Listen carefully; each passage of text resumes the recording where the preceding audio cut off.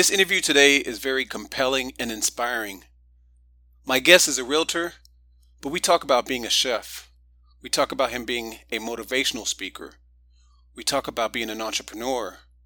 He talks about battling multiple sclerosis and the challenges he had to and has to overcome, about faith, about empathy. We touched on a lot of points in this interview, and I really think you'll like it. Like I said, it's very inspirational. Please give it up for my friend and fraternity brother, Jeff Lewis.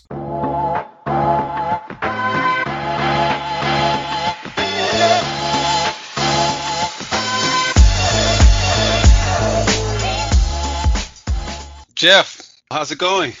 Man, blessed, RJ. Good to see you. Good to hear your voice. Hey, I love what you're doing with this. Let me preface real quick, because I was telling my wife yesterday, we had already talked about, you and I getting together and doing this, but I was mentioning to her that, we're in the same fraternity. We're Sands. We pledge at the same time, different schools. You're University of Texas. I'm Texas A&M University. But, and of course, our social circles when it comes to the bros, it's a rather large circle, but it's certain individuals.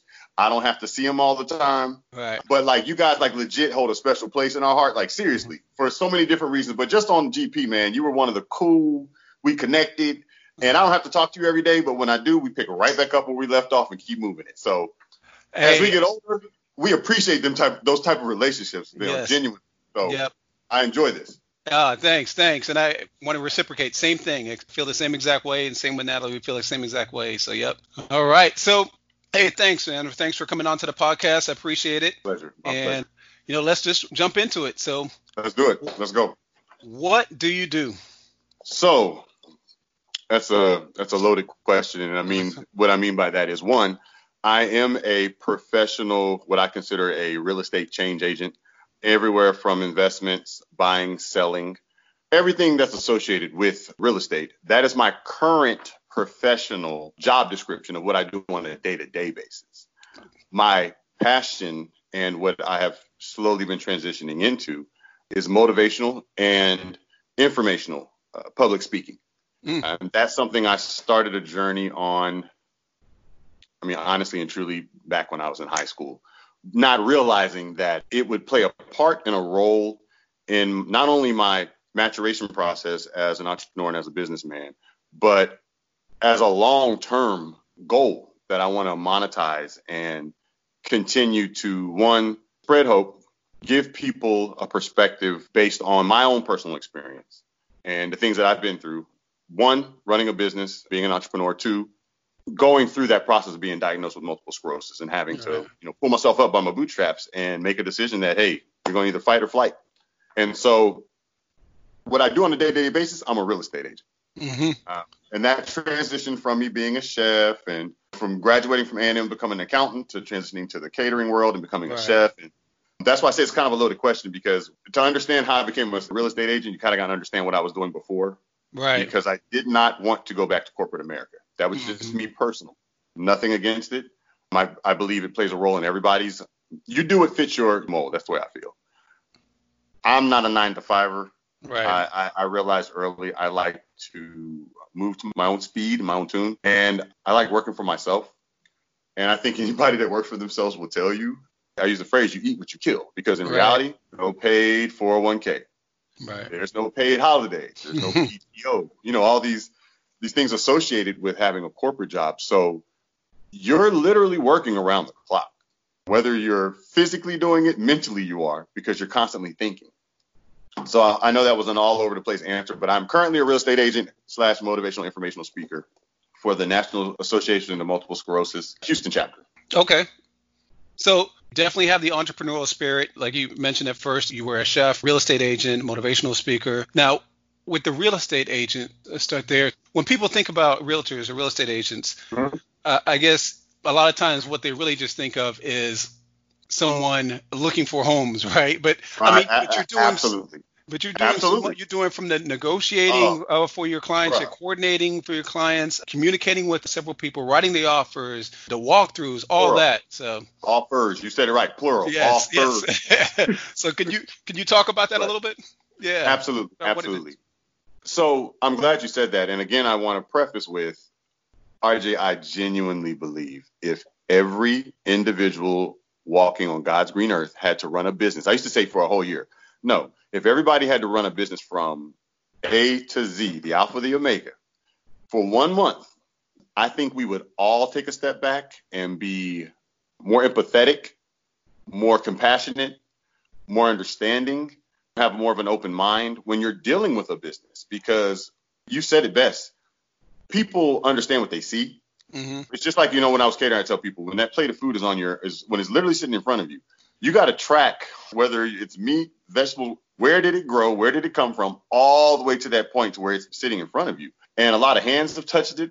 The individuals that's responsible for getting that product to you has done so much on the front end that you're just seeing the finished product. You have no idea what went into that. So as a real estate agent, one, I want to say I sympathize with every real estate agent out there because, one, it is not for anyone that is lazy. It's not for the faint of heart. You have to have the mental fortitude to be able to change and conform to situations because they change on the regular. I think you also need to have a dose of being a psychologist because lots of times you spend most of your time managing your client's emotion. Buying a house is typically, for, I would say, majority people, that is the largest purchase they're going to make in life, typically. And so therefore, there's a lot attached to that. Your life, your savings.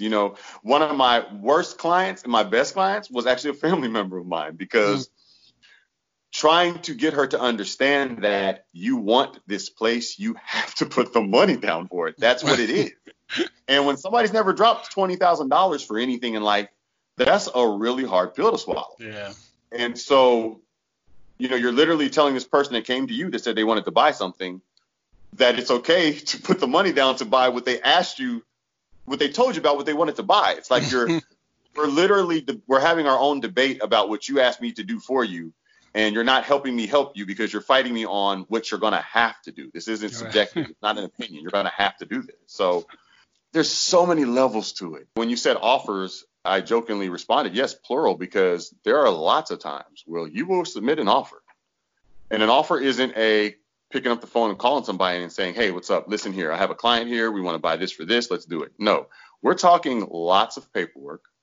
We're talking lots of outside variables that have nothing to do with what you're doing that are going to have an effect on the end result. And what I mean by that is I can have a client, let's say a client who has subpar credit. I personally, as a professional going into this is going to be a little bit more challenging. I also am aware that most human beings want more than what they can afford. Right. And so I'm having to, one, manage your emotions as we go through this process. Two, I want to educate you as much as possible before we start, because I've come to find it makes my life and my job a lot easier. The more educated you are on this process, the better we're gonna work together in tandem. I personally feel like we spend most of our time managing emotions than we do on the actual work side. Wow. Seriously. Everybody's different. You have different demographics, and keep this in mind. These are things that you take for granted. It's one thing to represent a client that you have something in common with. Right. That you understand culturally, whatever those variables are, but you actually connect and understand each other on that. It's another to represent somebody that you have, your culture is totally different. Mm-hmm. Your ways of going about business are totally different. And I want to be clear, it doesn't mean it's wrong. It's just a different way of doing it. And I've had international clients that I've dealt with that are more, I would say, aggressively bullish than I am. And therefore, I've had to learn myself not to become them in the process. Meaning, you can try and bully ball me all you want to, but I know how I need to speak to this other agent. I know how I need to speak to these individuals. And though you want an answer right this second, again, I have to manage your emotions to explain to you that the individual I called, they're probably getting 4 or 5 offers on that. Right. Which you think is important isn't important to that individual. So everything doesn't move as fast as you may want at this moment, but I have to manage that. I have to know the personality type I'm dealing with. Some people I tell them up front. Some people I'll have a discussion on the back end. You got to be a chameleon. You got to be able to work with your client.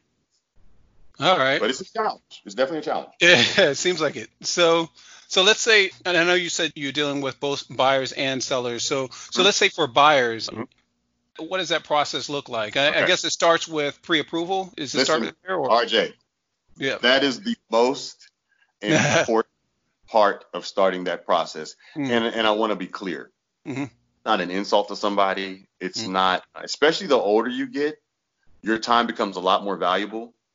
And I find that, especially in business, I don't encourage people to take a loss, but when you do, it helps you basically figure out, okay, why did that happen and what can I do to ensure it doesn't? Pre-approvals, I learned the hard way. My broker told me, some of my peers that are in industry told me, you want to ensure that you get a pre-approval letter from somebody, because my line brother, one of my best friends, he was the best man at my wedding, Danny Harvey, he would always say to me all the time when we were coming up in college, he would say, man, Jeff, a pair of the lips and a tongue will tell you anything. It'll tell you anything. And, you know, you're so nice that you got to remember sometimes, man, people are going to tell you what they think you want to hear. And I can have a client tell me they want to get a $250,000 house. And I'm excited. They're excited. Let's go do this. And without a pre-approval, you can go through that entire process. Oh, man. You could have shown this individual 10 different homes, and living in Houston, Texas, not only do we have a lot of people, but geographically, the city is huge. So if we're all over the place, you can log a lot of miles, hours, gas, time, just to find out. You mean to tell me you can't afford this house this whole time we've been looking and doing all this? You can't afford it when it comes time to verify that. So that's something I had to learn early on, RJ, that you can't, you know, and it hurts because it's lots of times it's the people closest to you, your friends and your family network, because that's typically what you start off with. But business is business. And I've honestly had to learn that. Coming from where I come from, I'm a doer, a helper. I'm seeking out trying to help people. But in some respects, some things are business, meaning you got to qualify. You have to be credit worthy because otherwise you're wasting your time and mine. And that's time that I could be helping somebody else that is, and time that you could be working on getting your credit and your money in order. Yeah. All right.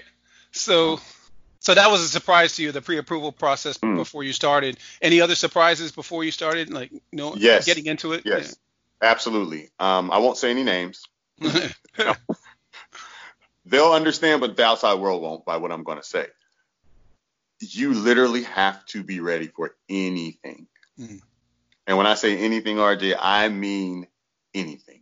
Because, again, somebody that is extremely close to me that I represented, I worked, I mean, to this day, it's probably one of the hardest deals I ever had to start from the very beginning and literally work this thing with it falling apart and several times along the way. We're talking almost 5 months of just literally almost day in and day out of trials and tribulations just coming. And the minute you think you fix something, something else happens.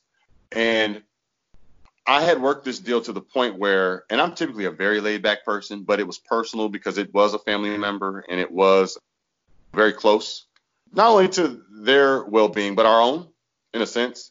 And it's nothing but, I'm serious when I say it's nothing but God that I even got to this point, because there were times where things would happen and you would say, okay, how am I going to get out of this one? How am I going to fix this one? How am I going to go around and navigate this situation to get to the end goal, which is to get this household? The roof caved in the very first day that I listed the home. The roof caved in the living room. And I was like, you got to be joking. This doesn't happen. Well, I didn't even see it. I didn't even see it coming. Didn't realize it was going to happen. That was just one. There's a whole list of things I could say, but the one that hurt the most was after finally doing all of this work and navigating through challenging situations, we got to the closing and I found a buyer out of California who didn't even want to come and see the property. They just wanted the land. That's what they were more interested in. He explained to me, for the size of the lot that you're going to sell me at the price you're going to sell it to me, it would cost me over $4 million in California. So here's a legit investor that is credit worthy, financially ready. He's ready to go. Yeah. We get to the closing table to find out that this individual whose house I was selling was in bankruptcy, and I had no idea. You cannot sell a house when you are currently in a bankrupt situation. File for bankruptcy to keep another situation from going awry, but not realizing when you did that, you're no longer allowed to sell your house without paying out all of your creditors. So we literally went from a situation, this house was debt free and clear. So I'm literally looking at a situation where, okay, you're going to clear north of almost $150,000, which, again, it's your homestead. You're not going to get taxed. Doesn't happen to everybody that often. So, oh, no, you owe all this money. This was supposed to set you up in life. And the bottom line is it was a hard blow. Yeah. And that was probably one of the first times I actually felt like the nervous shakes, like, oh, my gosh, this is going to change everything. a lot of people were depending on this for different reasons. And how you didn't know you were in bankruptcy? Like how Yeah. how did I know that this house was not able to be sold? So long story short, another month got tacked on. I had to navigate the situation with the buyer. Yeah. Anybody's dealt with big money investors, their time is very important and they don't Yeah. wait. And so here I am trying to manage his emotions as well as my client's emotions, as well as my family's emotions. And while you're doing all that, I got big shoulders, I can handle it, but nobody's checking on you. You just Right. gotta make it happen. So you have to be a chameleon. You have to be ready for any and everything. And then realize at the end of the day, you only control what you control, like anything else in life. And as long as you put your best foot forward, success or failure, you know you did your part. You did your part to ensure that the end goal was met. And if it wasn't, it's not because of something I did. Right. And it seems like these obstacles are things that happen to you. You've learned from it. So from there, you know, going forward, what to do, what not to do. Yeah. So the signs look out for. Yeah, exactly. Absolutely. So some of these clients you're talking about, now, how are you getting these new clients? Are they word of mouth? Are they web ads? Right. What are you doing? So, or relationships with right. lenders? Funny enough, RJ, I've been blessed even when I had my catering company. And keep in mind, I was not a classically trained chef when I did that. Mm-hmm. That was something I just stepped out and did on my own. I was sitting down with my wife and then we prayed about it and literally stepped out on faith. Mm. I was able to do things in that sector of business that prepared me for what I'm doing now. Mm. What I mean by that is, for one, I didn't know what I was doing, RJ. Okay. Mm.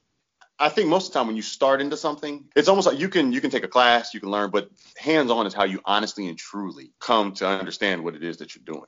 Right. And on the go. I've been blessed enough that I've done good business with people, that referrals have been the base of what I do. Mm-hmm. I do market somewhat, and I do believe that you get out what you put in. What I mean by that is, yes, you want to have a marketing budget, especially these days with technology. It doesn't cost near as much as it used to. Mm-hmm. You can use free social media platforms in order to do that kind of stuff. But I've been blessed enough that majority of my business comes from referrals. I learned in catering, do right by people. Do what you say you're going to do. And if it doesn't, it has to be an act of God why it didn't. And if they trust you and they like you, RJ, you don't have to be the best at what you do. As long as you're honest and you have like good moral conduct and you follow through on what you say, they're going to keep rocking with you because they trust you. Not because you're the best, but because they trust you and they know that you're going to hold their better interest in hand. And that's something that I've done not only when I was catering, but even now. When I'm representing someone, I want to ensure that, one, what I tell you is going to happen. Yeah. Two, I'm going to put my best foot forward to ensure that it happens. And then three, if it doesn't, it's clear to both of us, it's not because of something I did. Right.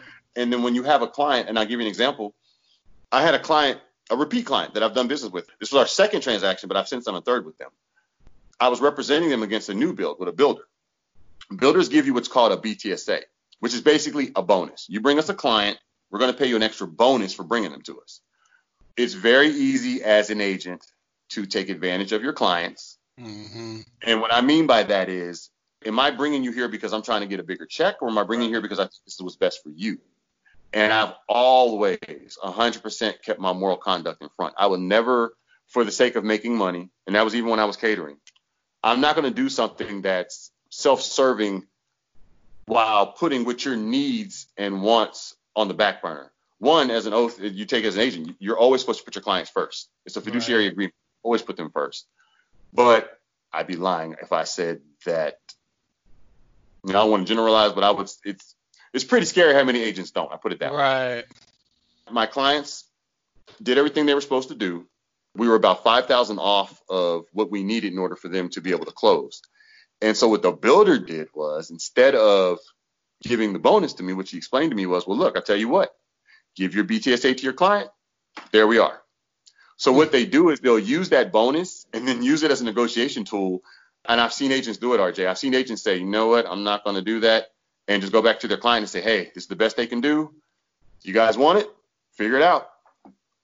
For $5,000. Right. What I come to find is, in that situation, I went to him and said, okay, look, I'm going to forego my bonus because by doing this will get you at the number you need. And I told you at the beginning of this process, I'm going to do everything in my power to ensure that we get to where this end goal is the way that we said we're going to get there, and that you walk away feeling confident that you can tell somebody else about me when this is over. So I ended up giving it away. And to some people, that's not a lot of money. Well, in my life, that's a lot of money. That was a lot of money to give up. But the irony is I ended up making 2 times that on the next deal I did with them. And so my point is, you can't look at it. You literally got to have see the forest through the trees type optics on these situations. Don't do something for a quick buck, because 1, you truly reap what you sow. 2, what's the long-term goal with this? And they can confidently go and tell somebody, let me tell you what my agent did for me. Right. Let me tell you what he did for me. And that word of mouth and those true, genuine stories are what make people say, let me pick up the phone and call that person right now. Well, you know what? That all makes sense, because truly you are one of the most genuine dudes I know, very honest. So yeah, that definitely makes sense that most of your clients are coming from word of mouth and referrals to you. That's good. So, hey, let's talk about a typical day for you. What does that look like? Okay. Again, I don't care what you're doing in life. This is a term that I tell people, and it's the truth. If you put the same hustle behind yourself that you put behind a job that you are required to come in at a certain time, work a certain amount of hours, and complete these duties, if you treat your business that way, 9 times out of 10, I mean, nothing's a utopia, nothing's 100%, but 9 times out of 10, you're going to eat. You're going to be successful. So the first thing I tell myself is, one, I am a very hands-on parent. So the last thing we do is we say our prayers and we put our kids to sleep. And I always pray for my family before we go to bed. And it's the first thing we do before we all go our separate ways or whatever that's going to be. We start our day. We pray as a family before everybody leaves. And the last thing I always say is, bring us back better than the way we left. That's just like part of the process. That's part of the process. So that's the first thing. Get up in the morning, pray over my family.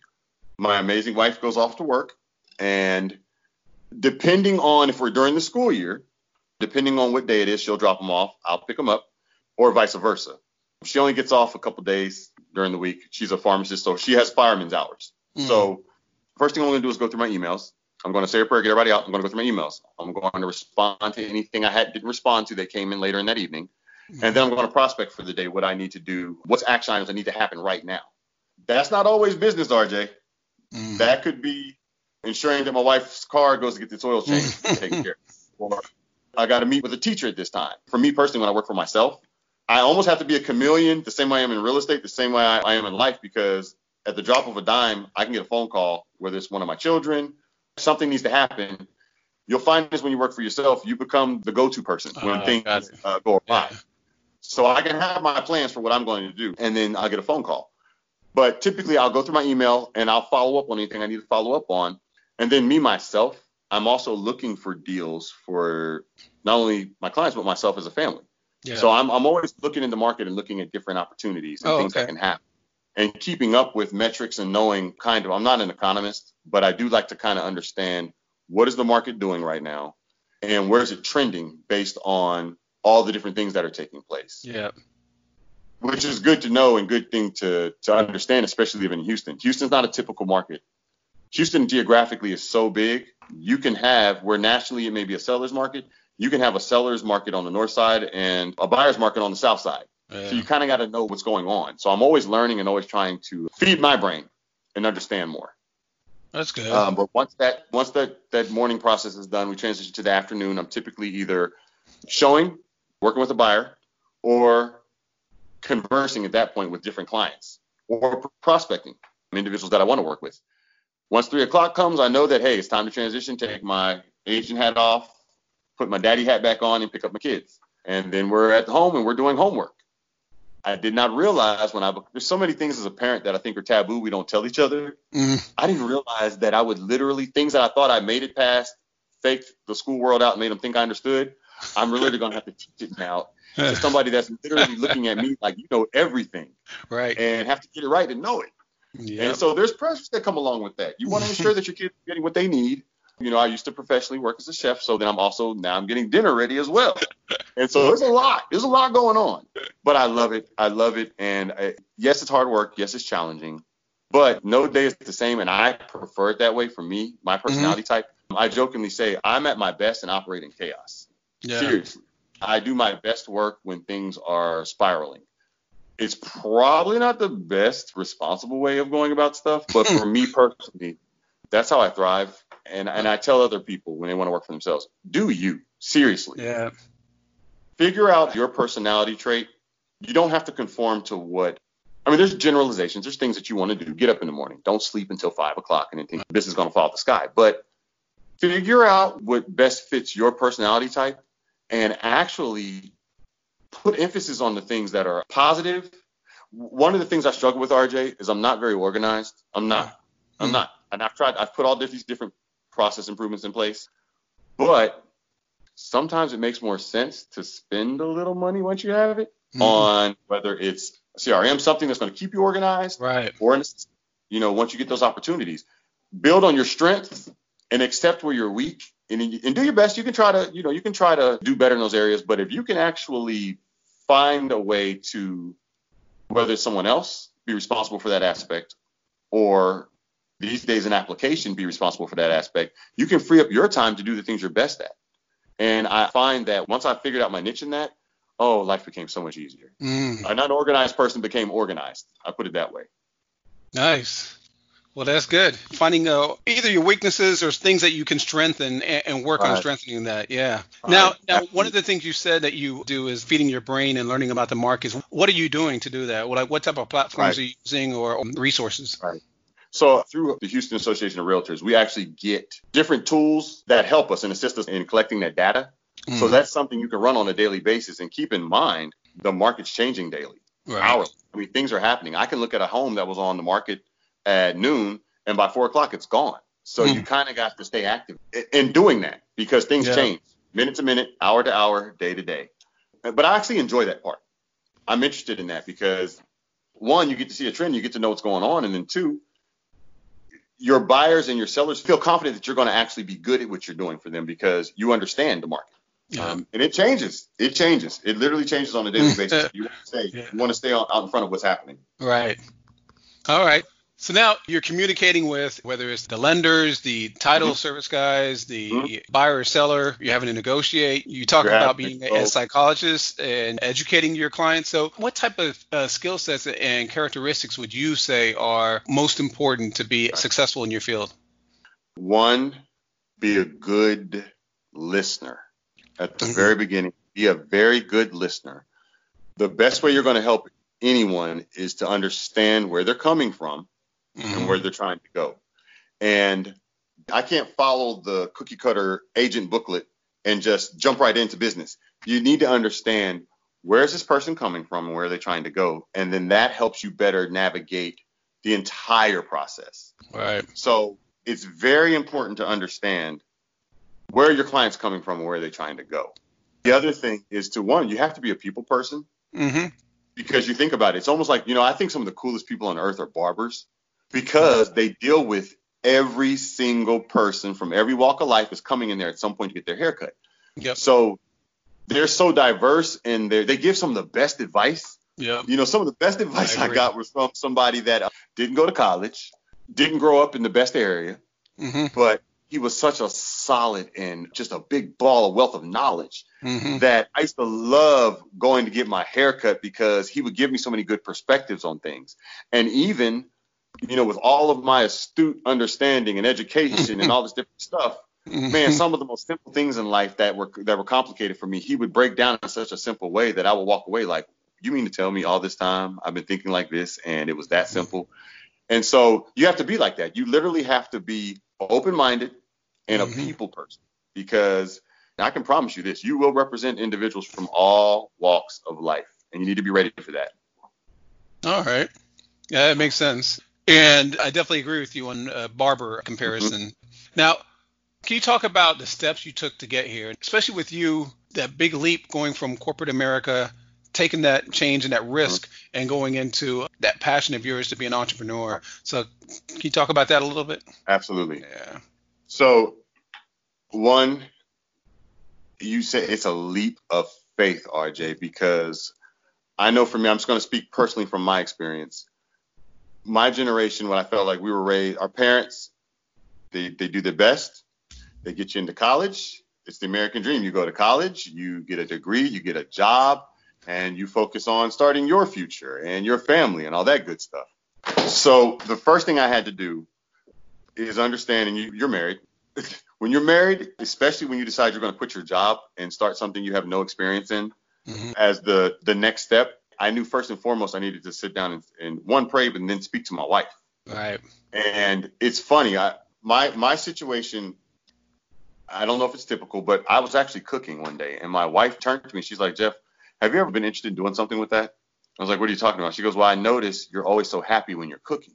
Mm. And I was like, no, I've never thought about that. One, I owe Texas A&M $8 million and $5 trillion and $0, so I'm not trying to start another profession right now. And the irony is, though, we sat down and we talked about it, and then we prayed about it. And once we both felt comfortable with it, we kind of came up with a plan and said, okay, I'm gonna give my 2 weeks notice, and we're literally going to step out on faith and try to do this. Yeah. Now, I will say I had some things in play. For one, I had put the word out that I was kind of interested in looking into catering. And again, one of our frat brothers had reached out to me and said, hey, I know a marketing company downtown. They're doing an event. They're looking for a caterer. They're not huge, so this would be a good opportunity if you want to try, and get into the business. I ended up taking the opportunity. I lost a lot of money, RJ. When I say a lot of money, a lot. One, it's very important to have a business plan. It's very important to have a business plan because it saves you from some of those losses you'll take. I never thought to myself, RJ, when I took this opportunity that, oh, I need chafing dishes.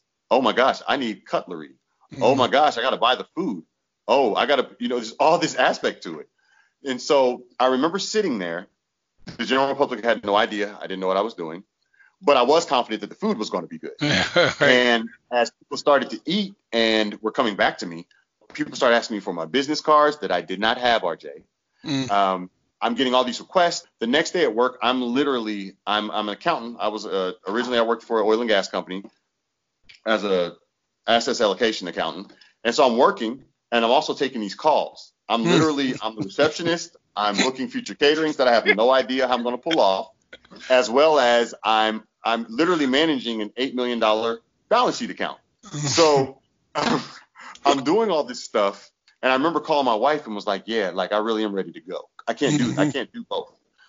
So I did that literally for about 6 months. I literally catered on the side and was a full-blown access allocation Wow. scout. How did you do that? I did not sleep. It was a lot of, man, you know what, RJ, looking back at it, I don't know how I did, RJ. It was just, it's literally my faith in God and just my determination not to fail. Yeah. But it was tiring. I mean, I really did. I use the term hustling backwards. Sometimes I think as individuals, sometimes the pain, like we get self-gratification out of thinking we worked really hard for something, but you can sometimes hustle backwards. That's not necessary. You don't need to stay up 2 nights in a row with no sleep in order to execute something and do it right. And then to feel it to yourself, hey, man, I stayed up for 2 whole days straight and made this happen. Well, at what cost? Like, how do you feel? What I ended up doing was, I remember it like it was yesterday. I walked into my boss's office and I told her, and she couldn't believe it, one, that I was leaving because things were good. I had a good job, RJ. I had benefits. I remember money that. was good. The market was good. There was no reason for me to leave. But I just wasn't happy. I was miserable in the sense that I don't sit behind a computer and crunch numbers. I love to talk to people. I love to interact. And I wasn't being able to do that. Yeah. And so when I stepped out, at that point I had taken on, at that point in time, it was probably one of the hottest clubs in Houston at the time. But I made a deal with the owner that I would take care of his weekend happy hours, the catering aspect of it. And that turned into him coming to me one day and saying, what I need to do to get you over here full time. Again, RJ, being wet behind the ears and naive, not realizing, one, clubs are the last business you want to jump into for a long-term gain. That's the first thing. But I took the opportunity. I was like, this is my opportunity to leave. I've negotiated with him. I'm not making what I was making by any means, but it's sustainable. Right. We didn't have kids at the time. So this was my opportunity to leave. And that's what I did. And you have to understand that part to get to where I am now, because I sat in a room, RJ, with people that we see at the Grammys and on the Oscars. I've negotiated against people who have millions times more than what I have. But I learned so much going through that process. I was able to cater, I don't want to say any names, but probably the largest celebrity ever to come out of the city of Houston, Texas, and do things. During Katrina, I'll give you an example. I can say this. During Katrina, after Katrina had happened, they had a big benefit event here in Houston where literally if you name them in the NBA, they were there. You name them, they were there. And here I am running the show for this entire thing. Nice. And being responsible for, I'm interacting with these guys thinking like, wow, which ended up working in my favor. I ended up going on to be a personal chef for one of those individuals. And it opened up and spawned a lot of different doors for me. What I had to also learn in that process is that once you start getting into the entertainment world, whether it's sports, music, movies, anywhere from the Knowles family to the McNair family who owns the Texans, I sat in their living room talking with the owner as we're preparing to get ready for their Christmas party. Jamie Foxx, I flew to New York for Fashion Week. Like, I got to do a lot of cool stuff, but I learned a lot about business too and how cutthroat it is. And you would think, RJ, that people who have the most would be the easiest to work with. But what I found is sometimes they can be the most challenging. Sometimes they have a sense of entitlement and feel like you should be thankful that you have the opportunity to work with them. Wow. So people will agree to something. We're talking large numbers. Will agree to something and then literally act like it never happened. Oh, man, no. And what I learned from that, RJ, is, I don't want to cast aspersions on those individuals because lots of times you're never directly dealing with them per se when it comes to the finances. Got it. Okay. But it's you learn. You got to have something on paper. Right. Because a shake of the hand and being excited and jaded by a situation will leave you broke.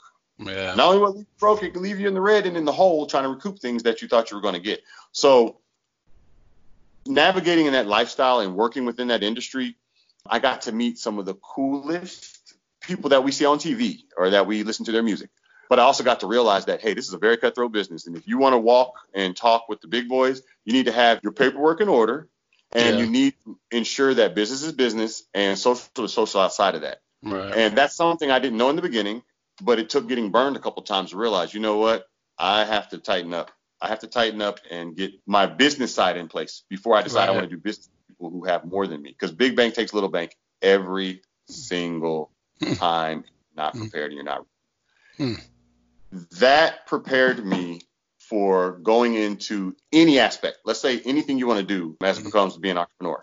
Yeah. Understanding that even as the most compassionate, loving, wanting to help everybody person, you got to have your business in line.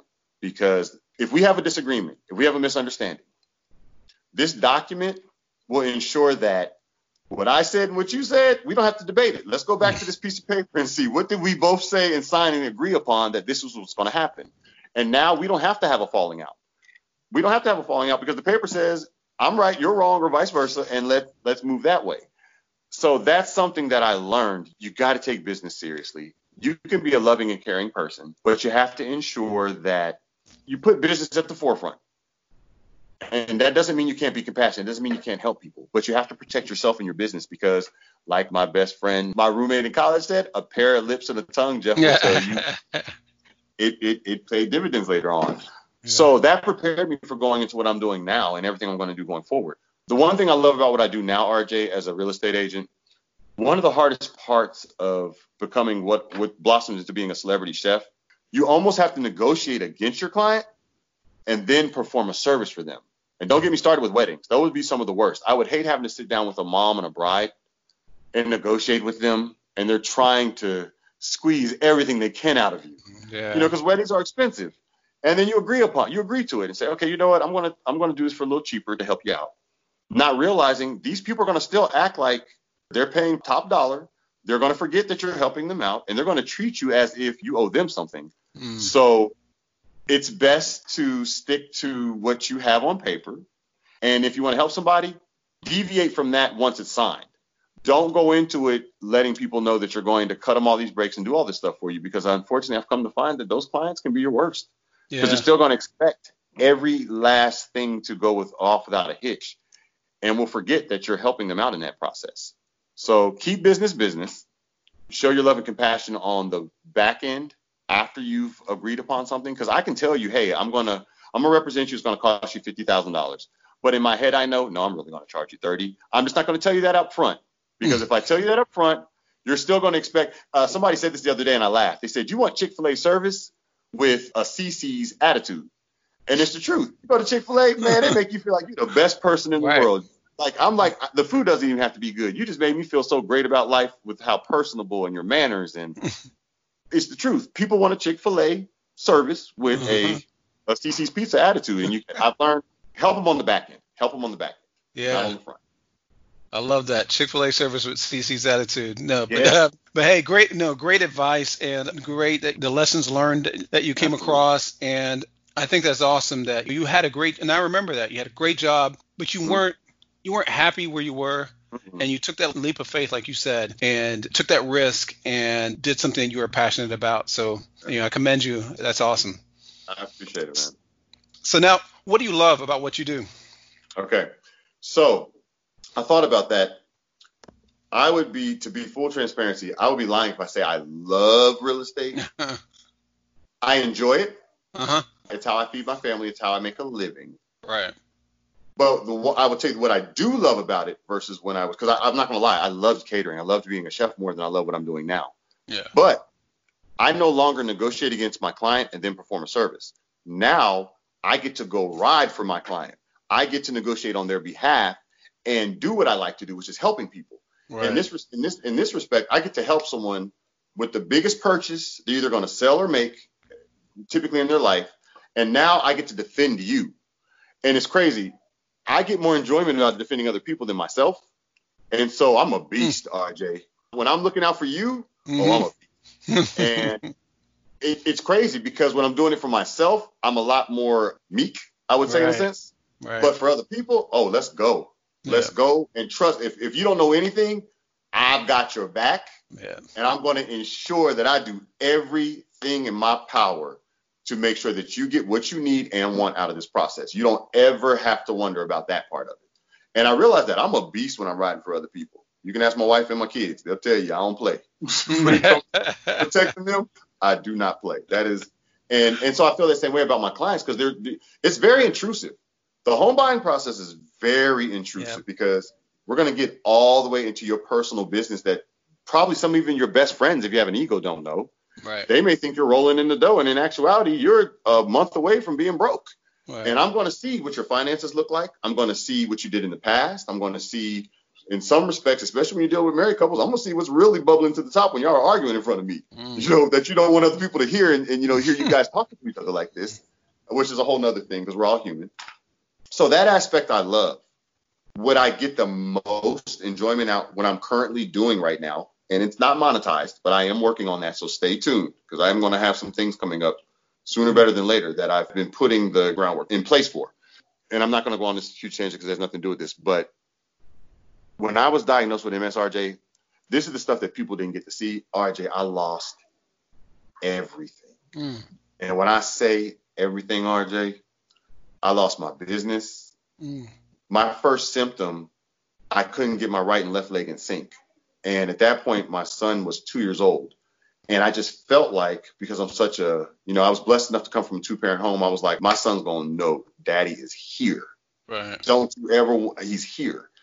And I felt like, well, maybe because I've been working so much, I pulled something and I'm getting up with him in the mornings. I'm being a full-time parent and husband plus an entrepreneur at the same time. And I just figured, hey, I pulled something.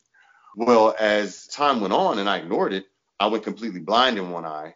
Then my speech became very slurred and I couldn't talk. And so once all that started, because I never said anything to my wife, I never said anything to anybody about what was going on with me. Because one, society-wise, RJ, whether we admit it or not, right, wrong, and different. As an African-American male, whether it was society, because my dad has been one of the best examples to me of being a man, honoring your wife, being a good father. But society will put this pressure on you that you have to take it all on. And you don't cry. You don't get scared. You don't be fearful. You just man up and you do it. And so with that mentality, man, when I started losing everything, I started thinking like, seriously, I'm no good at this point. How am I going to tell my child I can't pick them up because my arms aren't working? Or if they fall, I can't run to them because my legs aren't working right now. Or I can't communicate. Like I can't tell you it's going to be okay. And it sounds like a cliche, RJ, but when those things are taken away from you, yeah, bruh, I remember one day I was sitting there, I couldn't really talk.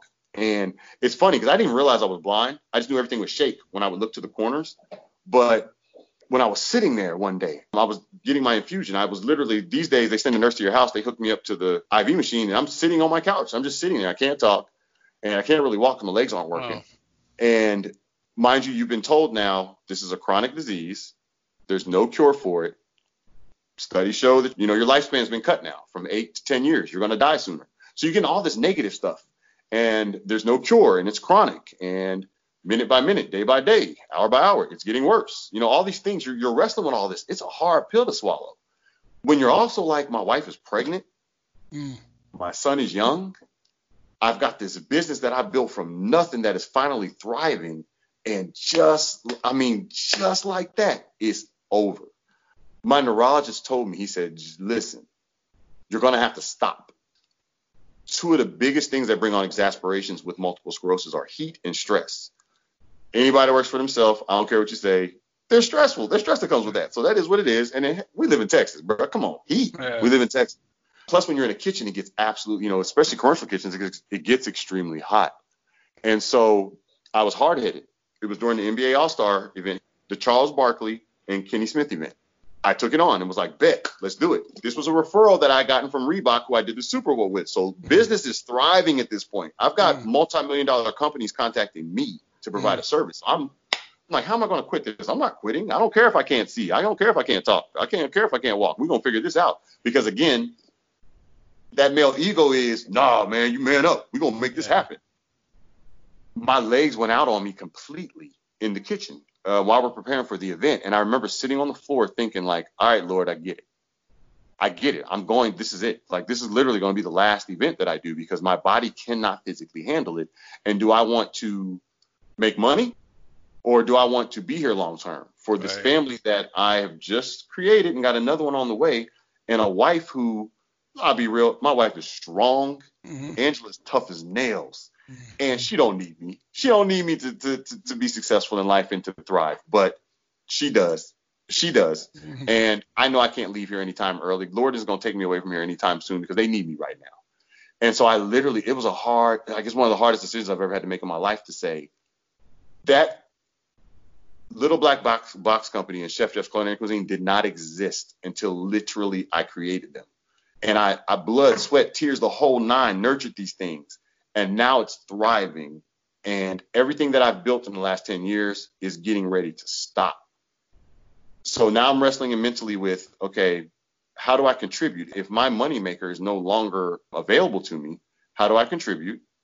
2, how do I take care of my child and this newborn that's getting ready to come out? And then 3, straight up, like, really, what in the hell am I about to do? Because at that point in time, I'm no good to anybody. I can't do anything. And it's crazy how I've always been a faithful person, bro. I've always have been. But when you got to walk it, it builds something in you that, and I want to stress this to anybody that ever hears this, man. Listen, I'm not going to get all preachy on anyone, but I will tell you this much, and I have no problem being clear about it. My faith in God is truly, honestly, what got me through this. It's why we're sitting here right now. Yeah. Like, I'm talking to you, RJ. This was not possible. And I was being prepared for life in a wheelchair. And if my house caught on fire, I could run upstairs and grab my children and run up out of here with the best of them. And that was not possible. Not only was it not possible, but I wasn't being in certain people in the medical world were not encouraging me. I'm told to get ready to figure out how to use a walker. No, I wasn't accepting that. I wasn't accepting that. And it's funny, RJ, at that point in time, I got tattoos and my ears were pierced when I was my younger days, but I'm terrified of needles. When I say I'm terrified of needles, bro, I'm terrified of needles, RJ. And so I was like, what are the chances I would get diagnosed with the disease that requires somebody to give themselves shots of all things? And in the midst of all of that, I'm wrestling with all this stuff in my head. And I'm trying to be strong for my family. And I can't let them see me fearful because I know if they see me struggling, everything goes awry. And I remember it like it's yesterday. And I tell this to people because I think RJ, you and I are talking right now. I think as men, African-American men in general, period, we got to be more transparent with each other because lots of times something I'm dealing with, somebody else has dealt with, but we have so much ego and pride, we don't want to admit it. Right. And that society has us in a place where we're not allowed to be fearful and we're not allowed to be scared. But I hadn't cried in a long time, RJ. I went outside on that third day. It was like 3 o'clock in the morning, and I sat on my porch, man. I'm telling you, I cried like a baby, like that type of cry when you're hyperventilating and can't. And I didn't realize how bad I needed it. Yeah. Like I've been holding it all in and smiling in people's faces and trying to be positive for them. Yeah. Not realizing I needed to process this first. And specifically in African American male society, we don't get a chance to be scared. Right. And we don't get a chance to process. Like, you man up. And it wasn't working for me at that time. And I didn't realize it. But I'm going to tell you, RJ, after I did that outside, I dried my eyes and I was like, all right, Lord, I don't know what to do. I am literally at that place where I'm going to have to lean on you, because I have no idea what I'm doing and what's going to happen and how I'm going to even get through this, because I've never dealt with anything like this. But the irony is, I used to always also say too, how am I going to motivate people? If this is what I want to do in life and I really want to be a motivational speaker, and how am I going to motivate somebody if I've never genuinely like really been through something tragic? That's just my mindset, what I felt like. I don't by any means feel like God was like, all right, Jeff, here, you're going to have multiple sclerosis. This is what's going to happen so you can. No, that's not what happened. But I am also always speaking about faith and how you got to exude it. Faith isn't when you get the red slip that your light's getting ready to get cut off on the 15th, and you're getting paid. So they may get turned off that night, they may not, but I'm getting paid, so I'll be able to take care of it. Yeah. That's not faith. Faith is I have no idea where it's coming from. I am completely confused and lost right now, and I need a miracle. And I'm going to stand here positive. I'm going to stand here knowing that, God, you're going to deliver me. And it's crazy, RJ. And things can get worse before it gets better. The shots that I was giving myself, they were horrible and they hurt. And then I would feel horrible for the next 2 days. My quality of life sucked. I was miserable. You putting the shots in the same place or all over? Or what? Man. So I had to administer them in the back of my arm, my backside, my stomach, and thighs. And so they initially sent the nurse to my house for the first injection. Now, my wife is a pharmacist. She gives flu shots all the time. She gives immunization shots. But I also knew I need to know how to do this because she's not going to be around all the time. Right. 2, and I say it facetiously, but hey, we've been married going on 16 years. I wouldn't trade it for the world. But anybody that's been married knows there are times where you don't see eye to eye. I don't need this woman holding a needle in her hand mad at me and having access to my body. And I say it, jokingly, because she would never do anything to me. But we laugh about it. So I was very intent on knowing how to do this myself. And so I told the nurse, the scariest place to me is my stomach to me. That's the scariest place for me to give a shot. So I'll do it there first. And RJ, I'm not joking, bro. She showed up about 6 o'clock. It was a big production. My parents came up from Austin. My wife took off work. Everybody's sitting here, and I'm like a caged animal sitting at the table, and I've got this needle in my hand. And the nurse was like, okay, go ahead. And so I'm sitting there with it on my stomach, and I couldn't push the button. I couldn't do it. I couldn't get myself to do it. And so I turned to her, and I was like, this is like 45 minutes later. We're talking, joking in between, but I'm thinking like, this lady has to get home. I know she has a family. And so I told her, I said, listen, ma'am, go home. I will tell the powers that be that you stayed here the entire time. I will tell them that you did an amazing job, but I don't know when I'm getting ready to shoot this thing in my stomach, and I don't want you to have to sit here any longer. And so long story short, we laughed about it. I ended up doing it. It took me about an hour, but I finally did it. And the funny part is my butt hurt worse than anywhere. I would have thought my stomach, but it was easy. My stomach didn't hurt at all. The problem was the side effects. The next 48 hours, you have flu-like symptoms. You feel horrible. And then right when you even kind of feel better, it's time to do it all over again. And so I wasn't working. I was dealing with the mental anguish. I have the most amazing wife, RJ, because at no point did she ever try to make me feel like I wasn't pulling my weight or she needed more from me. She was extremely nurturing. And I found myself putting more pressure on myself than needed to be, because here I am still trying to take catering calls, knowing I can't do anything, and outsourcing it to my staff. And I'm still trying to do all this stuff, and it's not helping my health get any better. And That process, I'm going to tell you what I learned. I was sitting on the couch. I couldn't talk. I couldn't communicate. But it's like a light went off in my head. I don't want people to empathize to the point where they have to go through something like this in order to get it. And keep in mind, RJ, I'm not angelic. I'm not a saint by any means, but I genuinely feel like I was a good person and that I don't take advantage of people. I do the small things I felt like in life, especially like here in Houston. I'm that person that lets you over in traffic when nobody wants to let you. So I did think to myself, why is this happening to me of all people? Like, why? Yeah. And it's like a light went off in my head. It was like, you found your purpose, Jeff. I used to say all the time, if I'm not supposed to be catering, I built this from nothing. God, take this away. Because there came a point when you work for yourself. I'm traveling now. I'm not at home with my child like I want to be. And I used to say, Lord, take it away if this is not for me. Like, if this is not what I'm supposed to do, because you know my personality. I will not quit and I will not stop. Right. Take it away. And again, I don't think God said, here, Jeff, you're going to be diagnosed with chronic multiple sclerosis. But what it did do for me, RJ, it gave me what I needed as Jeff to say, I didn't quit. I have to stop. I found solace in the fact that, hey, I never quit. I'm not going to live longer if I don't quit doing this now. Like, if I keep this up, it's going to expedite my time on earth. And I got a lot to teach my children. Right. And I love life and I love being here and I want to see them grow and I want to walk I literally want to walk my daughter down the aisle. So I need to get my health in order.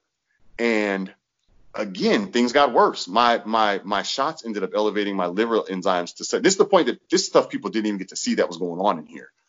It spiked so bad that my neurologist called me immediately and was like, do not take another shot.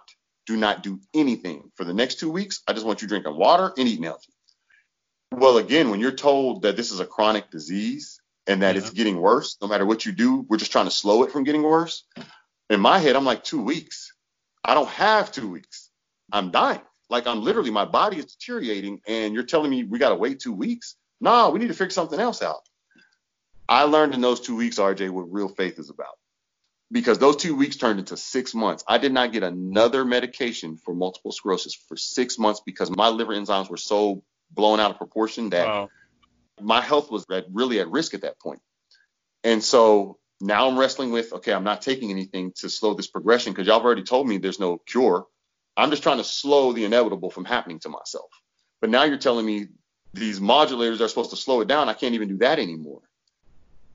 In that time, RJ, because I made the decision, I said, you know what, God, I'm going to do my best to be positive. And at that point, my son was just starting early child development school. So I poured everything I had into him, RJ. Like, we're going to work. We're going to, stuff that average parents don't get to do with their kids. Right. I started finding positive in things. Like, I get to spend all this time with you. So I'm going to pour everything I have into you right now. And, he's thriving. I genuinely feel like that hands-on, like that early with being able to be hands-on and work with him. I say this respectfully, dude is smart. Yeah. And I feel like that played a role in that. And it really feel good to see it now, manifesting. 2, I got my vision back while I wasn't on medication. Oh, wow.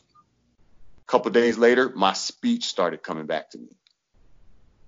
And then I got out of it because my telltale would always be people take things for granted. When you can't really walk on your own, something as simple as we take for granted is getting up to use the restroom in the middle of the night becomes, man, let me tell you, that can become a problem. Mm-hmm. So I couldn't sleep well because I would constantly be concerned about potty training my child. The last thing I need to be doing is on myself. I got an image. I got an ego. I have my own. I don't want to be wet in the bed. Right. So I wouldn't sleep when I would get up nervously, just thinking I need to be, get close to the toilet. And I remember one morning I got up and I started walking and I was like, oh my gosh, I'm not, like, my legs are in sync. I can feel them. I can actually feel my legs and I'm taking one step after the other and I'm able to turn. And this is when you're not taking medication? This is all within those 6 months. Wow. All of it was happening. Again, RJ, I am not advocating for people not to take. Right. Remember, I was told to do this. I didn't just become cavalier and say, I'm not going to, medicine has its place. I'm never going to sit and tell people do not take medicine. But my spiritual side got filled during that time. And I was able to see. I was able to communicate.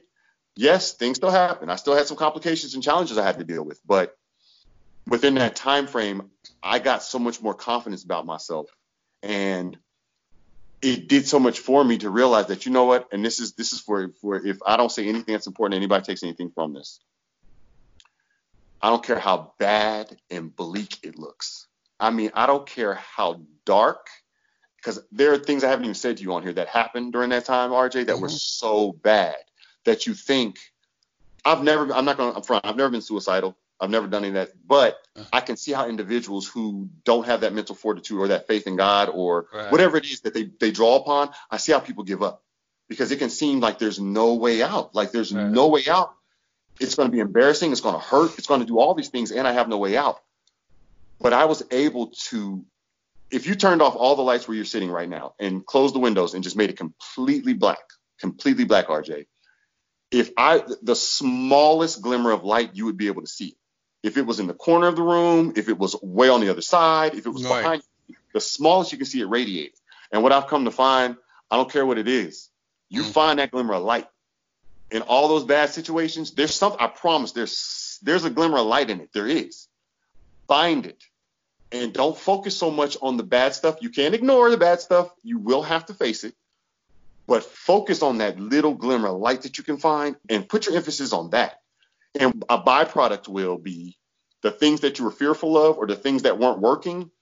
When you're so busy laughing, being happy, finding something to be positive about, that's time that's not given to worrying and stressing. And what you'll find is some of your best ideas and solutions come during that time. Some of it is just pure faith. Things happen to me that are unexplainable. They just happen to me. And so I take that into real estate. I take that into the public speaking opportunities I've had. I've got to get up in front of multi-million-dollar companies now and be asked to come back, and things are happening now.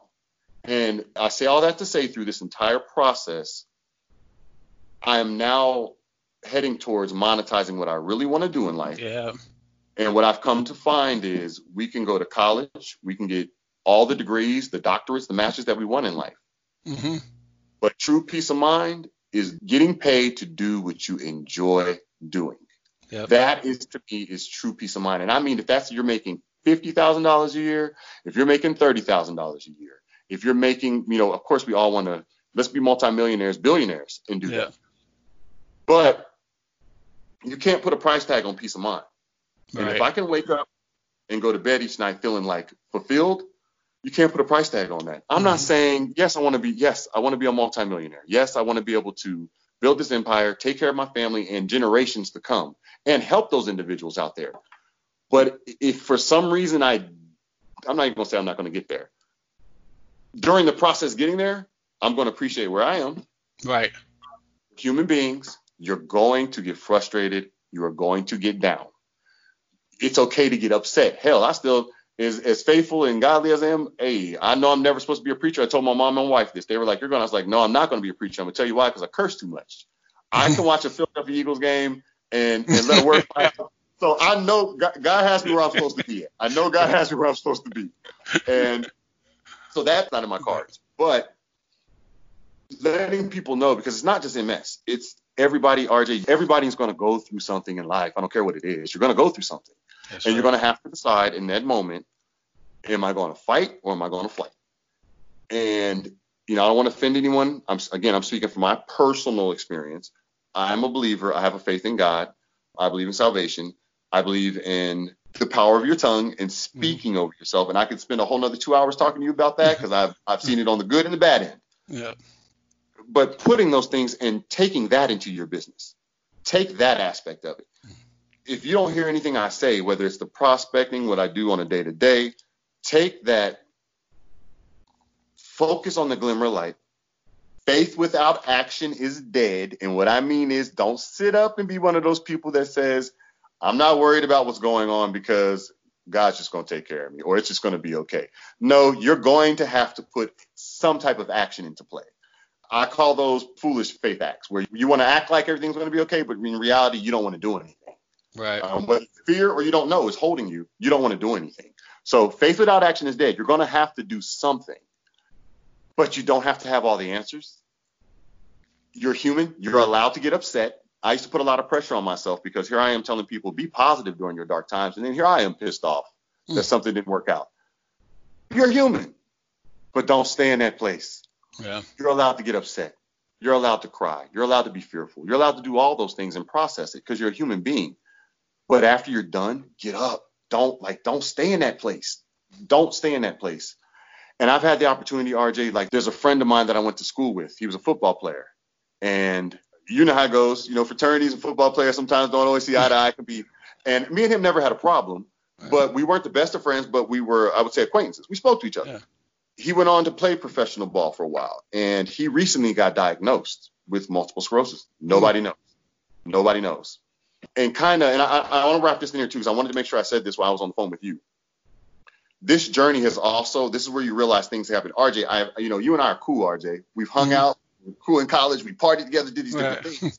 I knew Natalie, but I didn't personally know Natalie. And I didn't go to school with her the same way you went to school with Angela. But it's amazing how your family, your household played a major role in my recovery without even knowing it. Like, I didn't know this was going to happen. Yeah. But it turned out that Natalie happened to know one of our frat brothers, and keep this in mind too. This is very important with this story. Black males, we're at the bottom of the totem pole when it comes to multiple sclerosis. Like gender-wise, race-wise, Black men are the very bottom. We are the least affected by this disease, but it also attacks us the hardest. Yeah. So having somebody that is my age, that is of my race, that is my frat brother, and RJ, we're social. I thought I knew pretty much every noob in Texas. I never met Micah Love. Didn't know him. But here it is that your wife has a relationship with him. She puts us into contact, and he was literally my rock during, I was able to, for real, be myself with my fears and things because he had been through it. Yeah. And that was paramount in me getting to where I am. We don't realize what we need sometimes. We don't realize it. I didn't realize I needed Natalie to reach out. I needed all that to happen so that I could end up talking with him.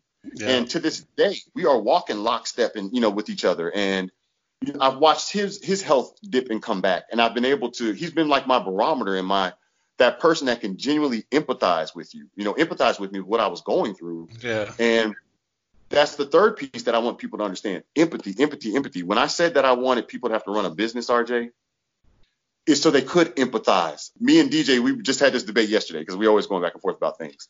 And I love it because he challenges me on my perspective and vice versa. But I was saying to genuinely empathize with someone, not sympathize, but empathize with them. Your wife and my wife both carried a child in their stomach. Mm-hmm. We were there for it. First trimester, second trimester, nesting stage, third, we were there for it. But do you know how it feels to carry a body inside your stomach? No. Because I don't. So, okay. Now, that's just that aspect. That's the physical. Plus all the other stuff that's changing with their body. On top of that, they've got their mental aspect that they're wrestling with and dealing. So though we were there, we're dedicated husbands and soon to be fathers, we cannot truly empathize with what they're going through. And so it was very important, and I didn't realize it, to have somebody that could genuinely in real time truly empathize with what it is to be diagnosed with MS, what it is to have somebody tell you all these things that are going to happen and what's not going to happen. And to have him tell you, you know what, you're going to be all right. I've in return had to do that for this individual that played football because his health, it spiraled out of control a lot faster than mine. And he's not in the same situation that I am. But it's amazing to watch where he was, to see where he is now. And I'm not going to get emotional. I've been doing this enough. There's a time where I start crying right now at this part. But watching his spirit, it's uplifted now. And he's talking to somebody that's like, look, bro, I know everything you're going through. I've been there. The taboo stuff that we didn't talk about to people. There's a lot of stuff that happens to your body, RJ, that you don't want to tell nobody about that. Right. I mean, I used the restroom on myself a couple times driving home and had no control. And I'm like, man, I'm 40. This is not supposed to be happening to me. I don't do this. I chuckle and laugh at people that poop on themselves and pee on themselves. Man, get yourself together. Jokingly, but this is not supposed to happen to me. Yeah. And when you've gone through those things, and I'm being transparent because I feel like that's what helps people. I want to be clear, it doesn't happen to me anymore. It hasn't in the last years. But when it did, I had to sit in my driveway and not want to walk inside my own house because I did not want to disclose what just happened. I've got this little boy running around in a pull-up that I'm telling, boy, tell me when you use the bathroom. Stop using the bathroom on yourself. And so there's all these things that happen. Empathy, man. Empathy, empathy, empathy. Do Yeah. your best to empathize with everyone. Yeah. And that couldn't ring more true than right now what's going on in not only just this country, but this world right now. I think if every race and gender had empathy for each other, man, we would not have half, I mean, 3/4 of the issues we have in this world right now. Yeah. I would understand where you're coming from. You understand where I'm coming from. And we would look for a solution, understanding what we're going through versus from your side of the track and my side of the track and talking down to each other on what needs to happen and who needs to do what and all that good stuff. No, you've been through this with me. Yeah. All the race relation stuff that's going on right now. If we could for a day, for a month, like I said, for a month, let's switch. Be a black man for a month. Be a black man for a month and just walk the streets and do you. Then get your white skin back. You're going to empathize with what I'm saying to you now and what my experience is. And you won't roll your eyes and you won't assume that I'm embellishing. You'll truly understand why we fear what we fear and say what we say and do what we do. And now we can work on a solution together. And that goes across the board with everything. And I mean that. Gender, sexual preference, race, culture, all that, RJ. If we can find a way to push a magic button and get everybody to empathize, man, business will be better, life will be better, everything will be better. So that's what I'm working on, man. I'm trying to save the world. Man, well, geez, that was truly motivational, seriously. And I love, you opened up on that. You opened up, you were very transparent. And I 100% agree with you with the stigma that we have of just not opening up and just feeling like what a man is supposed to be. Right. And feeling like a failure if you're not doing what typically a man is supposed to be, and how really actually pushes you back because of that, because you're not opening up. No, so, absolutely. You miss out on opportunities to grow. Exactly. You do. So, man, I think that's really good lessons that you've given, great advice, and I love the recovery that you had. And it's amazing. I didn't know that this recovery happened when you weren't even taking medicine. That is amazing, man. And you talk about your faith and right. Yeah, it's crazy, RG. That's when it happened. Yeah, wow. And I want to be clear. I'm not encouraging people to stop. Right. Do what your doctor says. Right. This was by default what happened to me. I wasn't a cavalier person that said, I'm just not taking meds anymore. Yeah. By default, it happened that way. So I want to be clear. But yes, sir. I gained more mental and physical clarity and anything positive associated with that during that time. Wow. So that motivational speaking and the public speaking, I think it's definitely something that I can tell you're passionate about, and an avenue.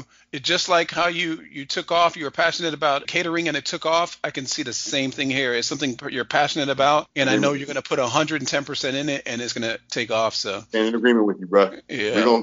Yes, sir. And we're going to talk again about that when it's time. Yep. So we'll convert. So last question. When I asked you, what is your most memorable moment? We talked about real estate and being a real estate agent, but it can be the real estate agent. It can be about your public speaking right now. It can be about catering. Most memorable moment you've had. Best memorable moment. Let's see. Gosh, I have several, but let's see. What's one that stands out? With the speaking aspect. Mm-hmm. So basically what ended up happening, I was approached by an individual with the MS Society, the local MS Society here in Houston, about being what's called an ambassador. An MS ambassador. And basically, you go out and you speak to teams for the MS 150 fundraiser, which is a bike ride from Houston, which is now going to be in College Station, Texas A&M University, and also as well as companies. And I've been doing this now. This will be my third year that I've gone out and doing it. Every crowd is different. Some are huge and large, and you may have a crowd of 3 or 4. Just depends what you're speaking to. But when I was done, I remember when I was coming off the stage, I was conversing with the individual who had booked me to come, and I could tell they were looking over my shoulder. And I motioned, I looked back, and I saw this lady was waiting for me, and she had tears in her eyes. And when I turned around, she just kind of opened up her arms, and we hugged. And we hugged for a while. And she told me some stuff in that moment. She told me some things, and the irony, RJ, it had nothing to do with multiple sclerosis. It had everything to do with what I said at the end about whether everybody's going to go through something, whether it's marital, parental, job-related, sickness, disease, whatever that is, you're going to go through something. And it's during that time when you have to rise to your best. Be human, process it, rise to your best, and take that same, what I'm telling you that happened with me, and the same glimmer of light. And she was going through something with her husband at the time. Mm-hmm. I'm not a psychologist. I wasn't talking about that today. But the byproduct of that was she was like, I needed to hear exactly what you said right this moment, because the conversation I was getting ready to have when I got home today, it changed my perspective.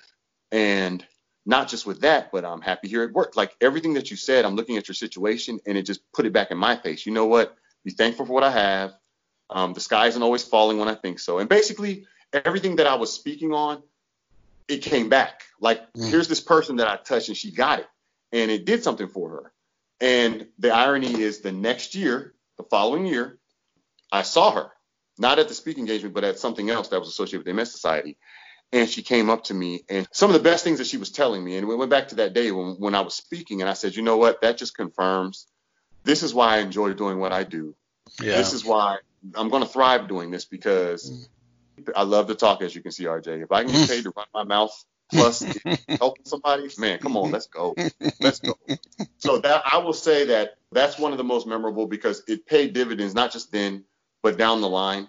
And that's what I'm doing, RJ. I'm going to represent you, whether you want to sell, buy, or invest in a home. Yeah. And I'm going to let you know I'm going to let you know something good about life during that time. And long term, I plan on doing this. And I'm, like I said, I'm putting the groundwork in place now. But my plan is to monetize this and do it on a global. Nice. Yes, sir. Well, great. Well, that's great to see that what you're doing is helping others and making an impact. So that's awesome. You know, we're at the end of the interview, but want to see if there's anything additional that you wanted to add or anything might have left out. No, I think I have taken up enough of your time. I will say, RJ, I love what you're doing with this. I think this is going to open up a lot of dialogue, as well as you're creating something right now. You're literally creating something right now, and I cannot wait to watch it manifest, grow. And we sit in Cheers in Paris about this and talk about when we were sitting here talking to each other about Cheers. I mean that. Well, thanks. I appreciate that. Thank you. Likewise. Well, let's get to some quick hitter questions just for fun, for people to get to know you better. All right, a little bit better. So first one, and I already know this one, but what's your favorite sports team? Oh, yeah. I have given everything that I have to God, my family, and the Philadelphia Eagles. There's no question whatsoever. They are my in-all. They hung the moon, the sun, all that good stuff. I play for them. They just don't know it. That's how serious it is. Yes, sir. I'm on the team. I am on the team. All right. Cornerback. All right. Absolutely. Favorite movie or show? I have a lot of those, but hands down, like I could see it over and over again, and it's still good. The Last Dragon. The Last Dragon is one of my favorite movies. It's a pop culture. Funny enough, my wife had never seen it when we got married. I went to Best Buy and bought it and was like, you're going to watch this movie. It's a part of African-American history, and you're going to watch it, even though really it's not. But still, yeah. No, The Last Dragon, man, hands down, is one of my favorite movies. Yeah, I made my wife watch it also. And this is my brother and my favorite movie, so yep. There you go. All right. Favorite musical artist or group? So again, RJ, I listen to a lot of music and have been, like, that's another one of my vices. Back when we bought CDs, I knew they came out on Tuesdays. I was at Best Buy every Tuesday on my lunch break. I would go to Best Buy and I would. So the range is huge, and I listen to all kinds of genres, predominantly hip hop and R&B. But funny enough, okay, let me be clear. I love indie groups. Little Brother, who isn't known as much at that point in time, from North Carolina, Fonte, Foreign Exchange. Yeah. Anybody that's hot, Drake, Snoop, anybody that's typical that people will say. Yeah. Yes. If you go through my playlist right now, I have a different playlist with all that stuff. But I'll tell you this way, the best concert I've ever been to in my life was Sade. Oh, really? Okay. RJ, listen. And I've been to a lot of concerts. And when I say I've been to a lot of concerts, festival, the whole nine. That's one thing me and my brother-in-law, we do a lot. We go to concerts a lot together. But it was one of the most amazing, I told Angela, listen, when this is over, let's ask her to come home with us and we'll figure it out. Just figure it out. We'll figure it out. I just want you to live with us and just be a part of our family because, man, the concert was just amazing. It was amazing. But, yeah, right now, I don't want to admit, because it makes me feel like I'm getting older when I say these new cats, because I remember back when people were saying like, man, that's trash, that ain't hip hop. So I can't tell you every little guy, little this, little that, little that. I can't tell you everybody, but old school, some of the current, I dig anything, acid jazz, down tempo. The range is huge, man. Pop, the whole nine. I like it all. I like it. Okay. And what about favorite vacation spot? Okay, so to this day, one of the best places we went to, and it was for a whole bunch of different reasons, but Toronto. I loved the city of Toronto, the people. My neighbor across the street is actually from Toronto, and it's hard to generalize an entire area.